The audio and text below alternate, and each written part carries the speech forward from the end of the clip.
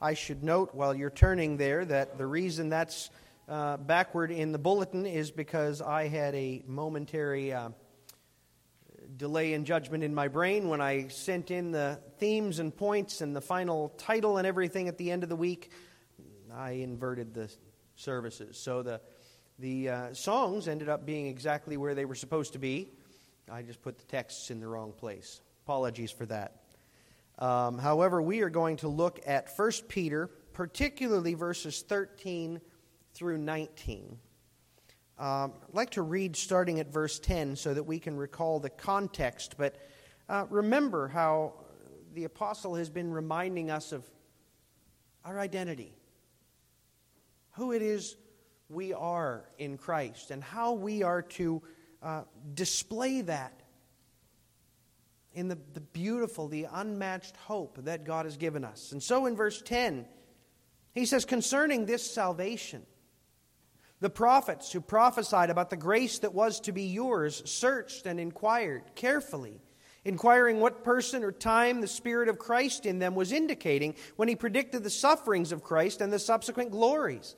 It was revealed to them that they were serving not themselves but you in the things that have now been announced to you through those who preach the good news to you by the Holy Spirit sent from heaven, things into which angels long to look. Therefore, preparing your minds for action and being sober-minded, set your hope fully on the grace that will be brought to you at the revelation of Jesus Christ.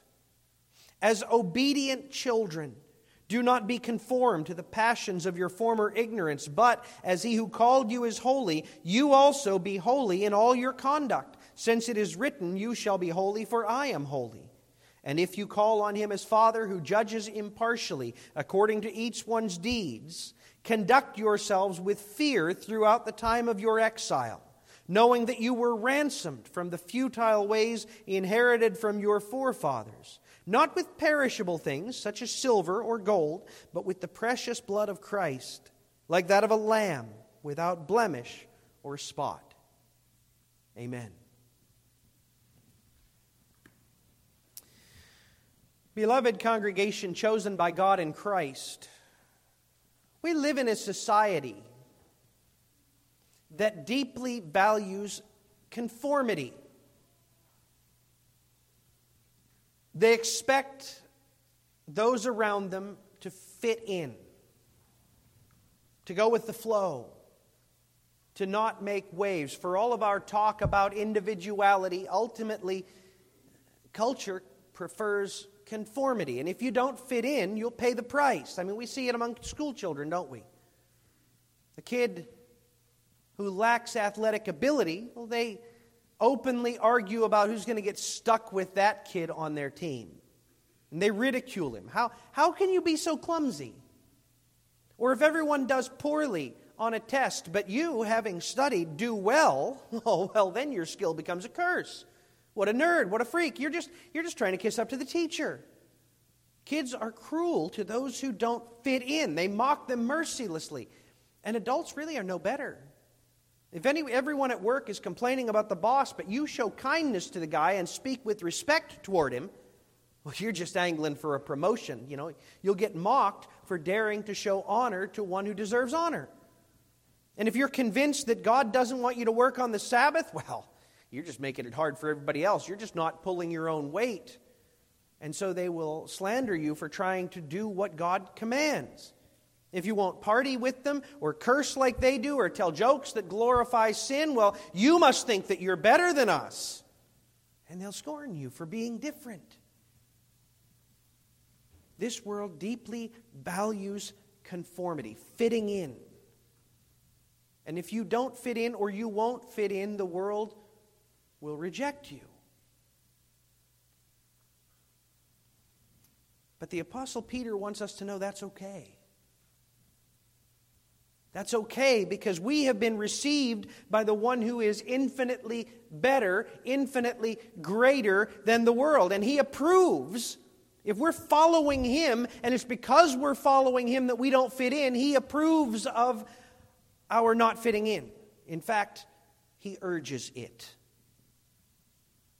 He absolutely calls us to not fit in with a world that glorifies sin, that glorifies rebellion, that delights in doing what God hates. And that's really what this text is all about. About how God's people are called to be different from an unbelieving world. We're called to be different. We're called to be unique. We're called to not fit in with an unbelieving world. And that difference, that not fitting in, begins with the expectation of promised grace. Notice how our text starts. Therefore. Kids, whenever you see the word therefore in your Bible reading, stop. What he's about to tell you rests on what he just told you. Oftentimes when we see therefore, it's then followed by a command. In the Bible, the indicative, what God has done, forms the basis for the imperative, for what God commands. So if you're to understand the command, if you're to understand the instruction, you need to be clear about what he's told us about himself, what he's told us about his works. He says, therefore, he's saying, I want you to respond to the living hope that you've been given, to the inheritance that's been preserved for you, to the preservation that has been promised of you. He wants you to act on the basis of the love that you now have for Christ, the joy which you share in God's grace, the immense gift that's been entrusted to you. All of that demands a response from God's people. Now, to see what that response is, it's good that we understand the structure of verse 13. You don't always see this in every translation. Our Pew Bible translates this well. There's one verb, set your hope. And then there's two participles, which are verbal, but they're not the main verb. And in this case, grammatically, they help us to understand how we bring about, how we accomplish what's commanded in the main verb. So we need to focus on that main verb. Set your hope fully on the grace. Grace, that favor that God has given us, that favor that we could never earn or deserve. That's the foundation of our hope. Peter wants us to focus our hearts upon the grace that God has promised. Set your hope fully. Remember what we saw last week. Biblical hope isn't like what the world speaks of when it talks about hope. When unbelievers talk about hope, they're talking about a vague desire, right? Oh, I hope it won't rain tomorrow. Oh, I hope I'll be able to get through this hard time. Oh, I hope I'll get a promotion. They don't really have a basis for expecting it to happen. They just desire it. But a biblical hope rests on the foundation of Christ. It's speaking of something that's certain, something that's sure. We can depend on that which God calls us to hope in. And that's why Peter urges God's people to set their hope fully upon that grace. We must never be half-hearted in our trust in Christ. We must embrace the grace that God offers wholeheartedly and without reservation. And notice, this grace in which we hope is that which will be brought to you at the revelation of Jesus Christ. When Jesus ascended to heaven, he promised that he would return just as he had gone. He would return physically, visibly, in a way that the world would see and recognize. And when he returns, the fullness of what he accomplished would be revealed. Already, our salvation, our perfection, the complete restoration of the world from sin and all of its effects, all of that has been accomplished. It's been earned, but it's not yet been revealed, right? And that's what we're looking forward to. We're looking forward to the time when we no longer even wrestle with temptation. We're looking forward to the time when our every deed is absolutely and perfectly perfect. When we're able to reflect God's image without any defect. Won't that be amazing? When there is no division, there is no disputing. When all who live in the world are united in mind and heart in their desire to know and to serve the Lord. When the creation itself is scrubbed clean of every stain of rebellion and sin. Jesus earned it all, but we don't yet see it. And yet we long for it, don't we? We long for that time where there will be no tears, there will be no rebellion, there will be no sickness or pain or suffering. Amazing to even think of. We long for it, but we know it's coming because Jesus fulfilled it. Jesus earned it all. And Peter says, set your hope there. What happens if we don't? See, if we don't do that, then we get beaten down by the world. Right? We get discouraged by our lack of progress.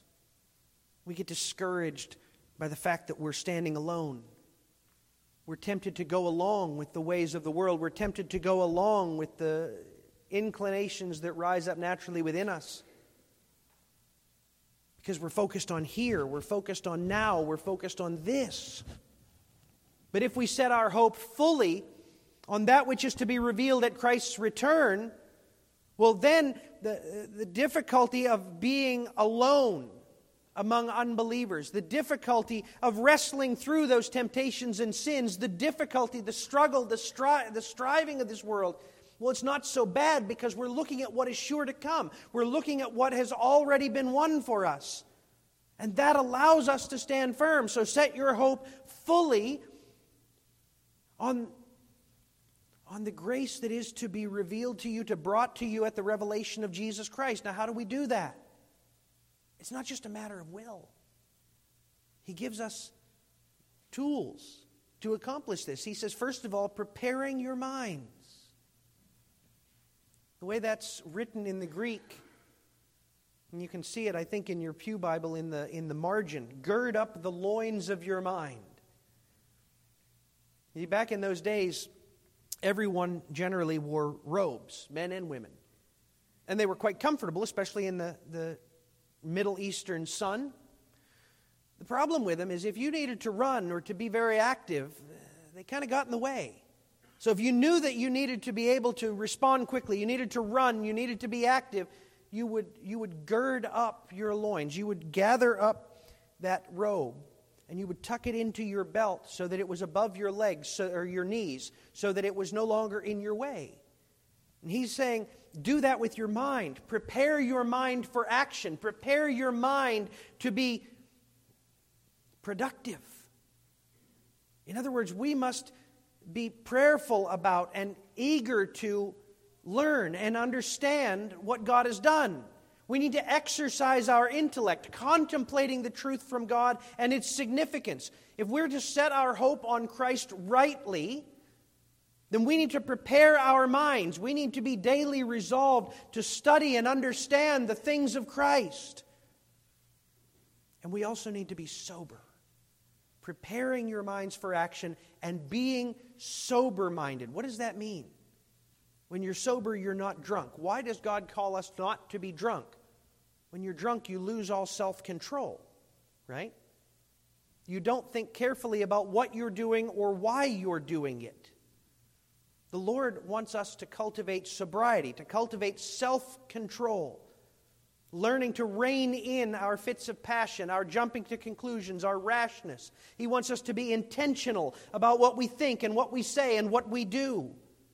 Folks, these attitudes, being intellectually prepared and sober, are deeply countercultural. We live in an age that is frivolous and anti-intellectual. You've all seen it repeatedly. Most of us have found ourselves falling into it. A group is discussing ideas, claims about truth or morality, and someone pipes up, well, I feel that this is right, or I feel that it's that way, right? Maybe you've even done it yourself, because it's that common way of speaking. But notice what you're doing. You're claiming that something is true or false, right or wrong on the basis of feelings.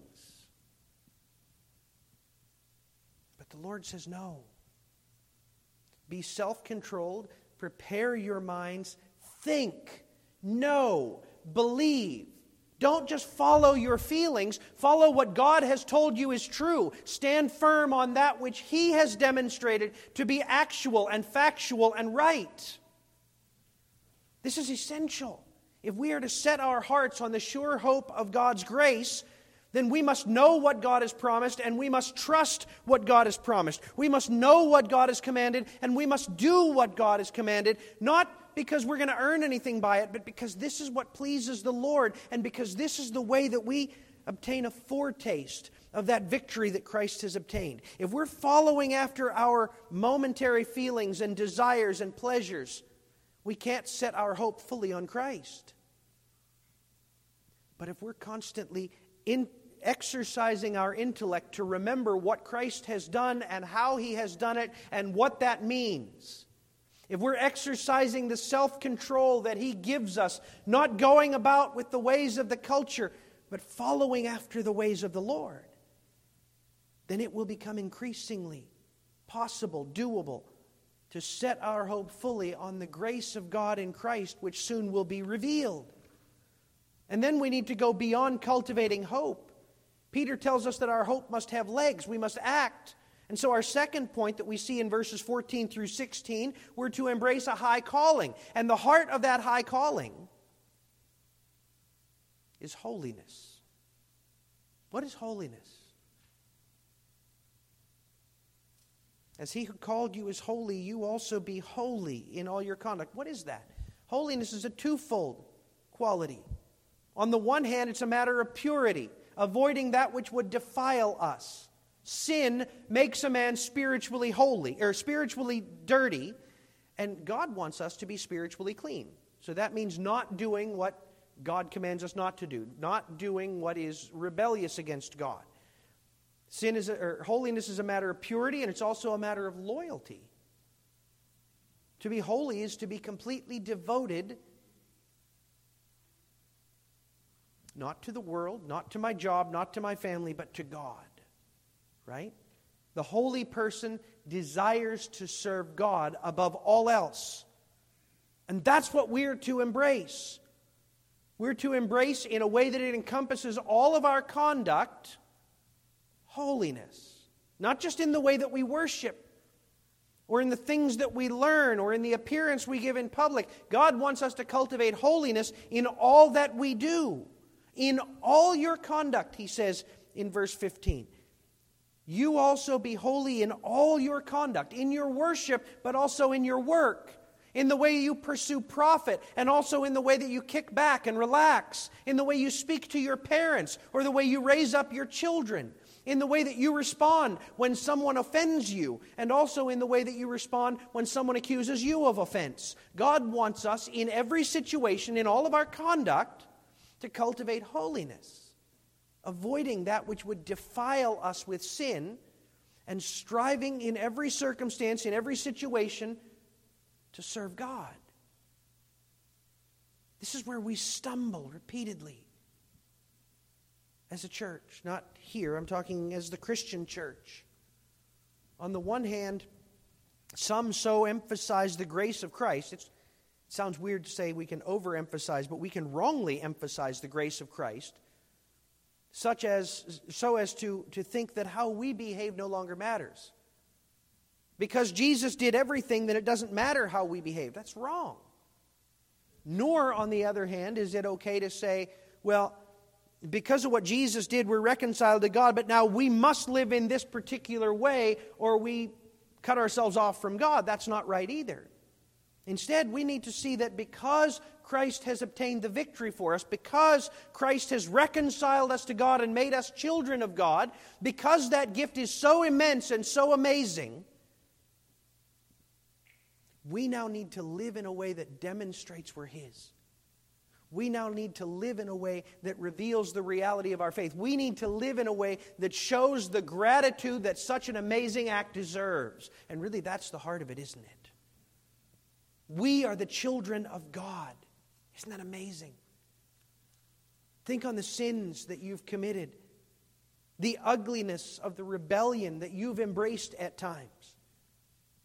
Knowing that you were going to do that, recognizing that you would embrace such defilement, God sent His Son to die for you anyway. God sent Jesus to do everything necessary to cause you to be adopted as His beloved children. Should that not fill us to overflowing With gratitude. Absolutely. And what should that gratitude look like? Well, he tells us. As obedient children, do not be conformed to the passions of your former ignorance. Can you imagine if you had a friend, a relative, someone close to you, called you up and said, I am in terrible, terrible trouble. I've got a gambling problem. It just compels me. And I have used up all my savings, but that's not the bad part. The bad part is I borrowed some money off some really terrible people. And if I don't pay them back soon, it's going to be my end. And you give them what they need to get out of that hole. You give them what they need to be preserved. And they turn around and they spend it on another gambling proposition. Wouldn't that be horrible? How ungrateful. Unthinkable. He says, as obedient children, do not be conformed to the passions of your former ignorance. Your ignorance was the ugliness, was the defilement, was the guilt that would have killed you.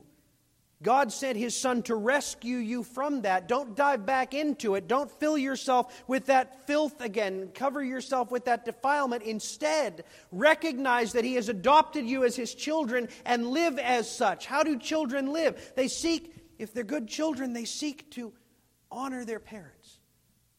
They look up to their father. They seek to reflect him. As He who called you is holy, as your Father is holy, you also be holy in all your conduct, since it is written, you shall be holy, for I am holy. That means that we are called to pursue the holiness that reflects God. That doesn't come natural to us. What comes natural to us is to give ourselves over to the ways of the flesh, to the thing that feels right in the moment, to the thing that will allow us to fit in with a world that is devoted to sin. And God says you need to reject that. Setting your hope on Christ, remembering the victory He has given you, embracing that identity as children of God. Put aside from you all that God hates, even though it might seem to come natural, even though it might promise happiness for the moment. Put it aside and prefer the holiness that delights God. Put it aside and prefer the holiness that reflects God to the world. And sometimes that's going to be hard. It is hard to simply forgive someone who has offended you rather than getting even. It is hard to reject that high-paying, high-profile job that you know would cause you to compromise in your morality. It is hard to refuse to go along with the person who is popular because of their blasphemous jokes. It's hard. But to embrace that which seems in the moment easy is to embrace that which shames our Father who saved us. It's to embrace that which would defile us anew and show that our loyalty is to ourselves or to the world rather than to our Heavenly Father. And this we cannot do. Instead, as He who called you is holy, you also be holy in all your conduct, for it is written, you shall be holy, for I am holy. For I, the Lord your God, am holy.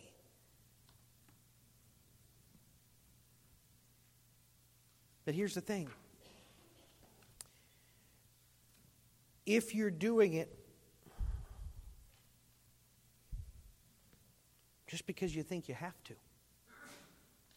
or just because you're worried about what the people in church or the people in your family will think, not only will you not do it, but your efforts to do it will be ugly and misplaced. That's where we get legalism. People who care only about how things look and not what motivates them. Right? So when God says, be holy as I am holy, He's not saying, be holy or else I'll kick you out of heaven. He's not saying, do this or you'll never earn my favor. What he's really saying is, this is how I want you to show your thanks. And if we understand, if we truly have and are cultivating that hope in what Christ has done, that confidence in the victory He has won and soon will reveal, then we will be overflowing with gratitude. And really, that's the last thing we see here. What He's calling us to is a life that expresses deep gratitude. Notice how the last section of this text begins. And if you call on Him as Father who judges impartially. Hold there. Some translations, notably the NIV, try to smooth that a bit. They take it as a hypothetical question. And so they say, and since you call on Him as Father. But that's not what it says.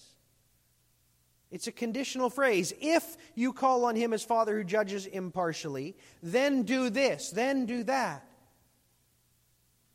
It's a conditional phrase, and it's a conditional phrase that ought to cause us to ask the question, do I call on Him as Father who judges impartially? Do I call on the Maker of heaven and earth before whom all will stand? Do I call on Him as my Father? The apostle wants you to ask that question. God wants you to ask that question. He wants you to look deep inside and say, is this true? Do I regard Him merely as my Creator? Do I look on Him merely as a cultural phenomenon? Or do I call on Him as my Father, the one who has saved me, the one who has provided for me, the one on whom my very life depends every single instant of every single day? Because if I do, that has some real consequences. If I do, that should cause me to overflow with gratitude. That should affect everything I do, everything I say, everything I think. If you have called upon Him, if you have sought His mercy, then you can be sure, he says, that He has ransomed you. If you call on Him as Father who judges impartially according to each one's deeds, conduct yourself with fear throughout the time of your exile. Why? Knowing that you were ransomed from the futile ways inherited from your forefathers. Kids, what's that mean to be ransomed? If, as sometimes happens, you need to borrow a few dollars and you say, you can keep my bicycle until I pay you back.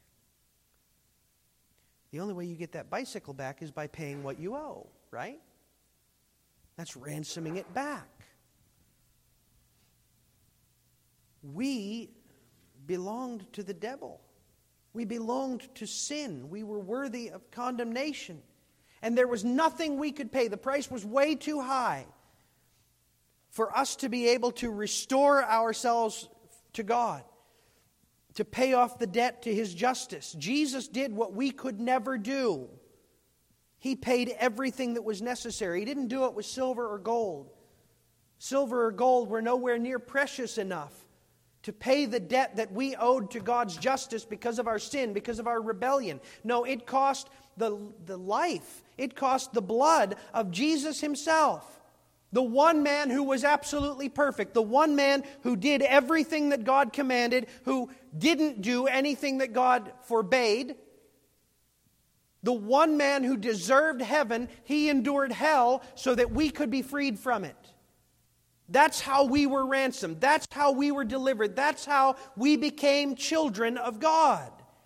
If that's true of you, if you trust in Him, you were slaves, now you've become children. You've been restored from the empty ways that would have destroyed you into the fullness of the glory of the sons and daughters of God. There is no greater gift. There is no greater blessing than this. Now, how should you respond? Well, He tells you, fear the Lord. That's the testimony of God's Word from the start to the finish. Ecclesiastes 12, verse 13, summarizes Solomon's entire venture of considering the meaning of life and the significance of what we do by saying this: fear God and keep His commandments, for this is the whole duty of man. Revelation 15 talks about how the saints in heaven are praising the Lord, and they say, "Who will not fear, O Lord, and glorify your name, for you alone are holy." Fear God. That means, on the one hand, tremble in recognition of God's greatness. He is the creator and the judge, apart from whose will you could not survive an instant. He is the Holy One, whose judgment you of yourself cannot satisfy. Recognizing His greatness, we should fear Him, but not in a terrified way. We fear Him as a good child fears his father, looking upon Him with gratitude and with wonder, trusting in Him to save you as no one else can, recognizing that all the good that you have and all the good you ever could have comes from His hand and His alone.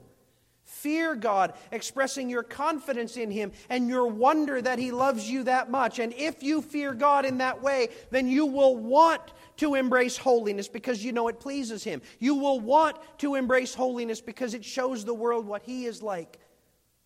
And you will long daily to set your hope on the grace that is yours in Christ.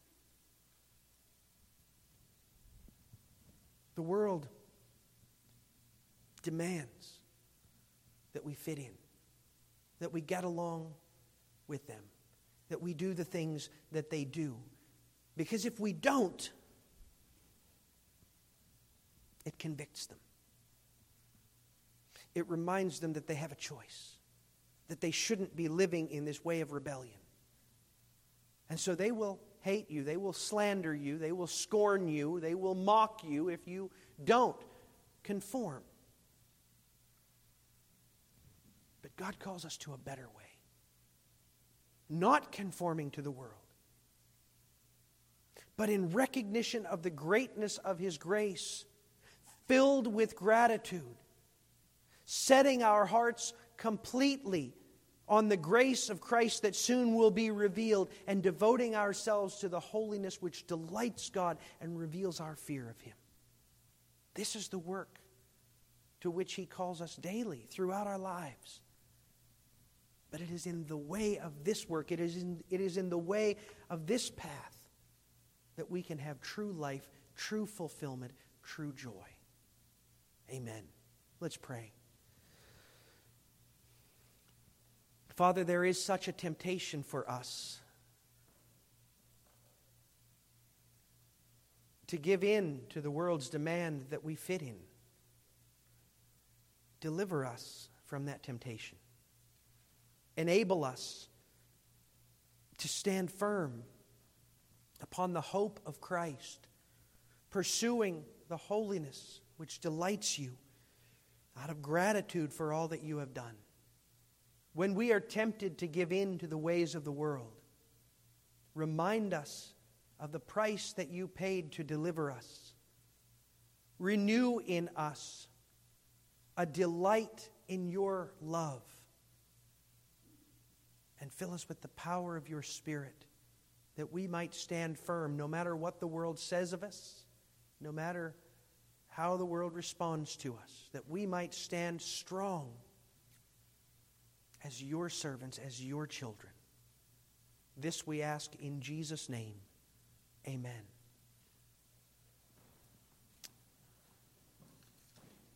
In response, let's stand together and sing number 451.